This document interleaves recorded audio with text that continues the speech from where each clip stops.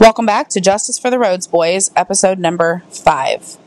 So on this episode, we are going to talk about what happened after the children were released from foster care and after the divorce happened. So in the end of episode 4, I told y'all that Mr. Rhodes got 51% custody and the mother got 49%. And that is the end arrangement. However, that was not the beginning arrangement. So let's back up from that. On March 8th of 2016, the children were released from foster care to the parents, and the court gave shared custody to the mother and father with alternating weekends and every other holiday.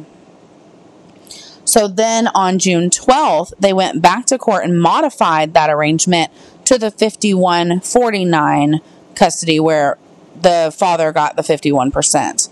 The mother initiated that modification because she wanted to go back to Oklahoma, but she couldn't financially transport the kids back there on her own.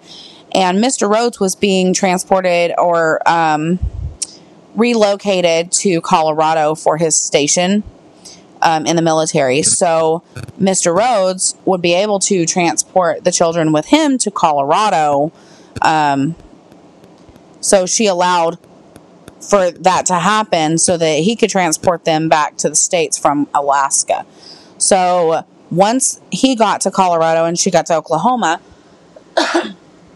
that is, they were supposed to enact that 51-49 custody, and they were supposed to alternate bi-weekly until the children were school-aged, and then they were supposed to reside with the father during the school year. They both did testify under oath to waive child support. So the parents followed the plan until August 12th of 2016. So this was July 12th to August 12th.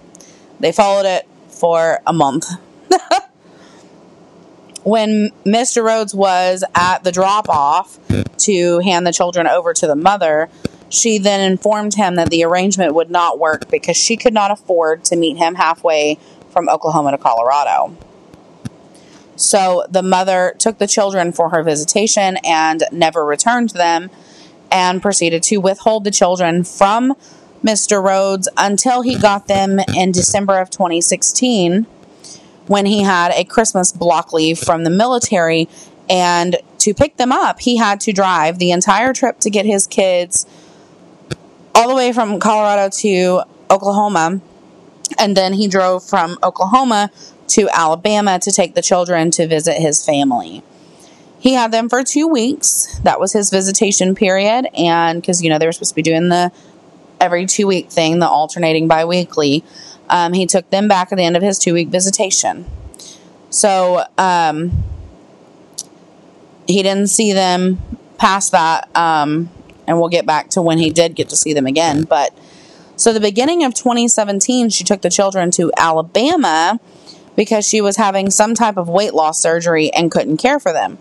She did not return for them, but in June of 2017, she falsely reported to the military that Mr. Rhodes had taken them to Alabama and failed to bring them back. She did this for financial reasons because the military then made Mr. Rhodes go get the kids and return them to the mother. The military is real big about, if they're your kids, they're your responsibility. So they made him do that. And then Mr. Rhodes didn't see them again until April of 2018. This was at the beginning of 2017. So he went over a year without seeing his children. Or right under a year, I guess. So then Mr. Rhodes had been sending her money during that entire time, from June of 17 to April of 18. Well, it was before that, I guess, whenever he saw them last, because he had seen them. He had his visitation back in August. So when he dropped them off in August 12th of 2016, he didn't see them again until taking them home in June of 17, and then didn't see them again until April of 18. So it's quite a long time. But he was sending her money during this time. But then he hit a patch where he couldn't afford it any longer, and the mother started harassing the military, harassing Mr. Rhodes, and making false reports with the police. But he was paying her phone bill. He had her phone on his phone plan so that he could talk to the children, but she wouldn't allow him to. Mr. Rhodes' mother also supported the mother by sending clothes to the children and even paying some of her electric bills. So,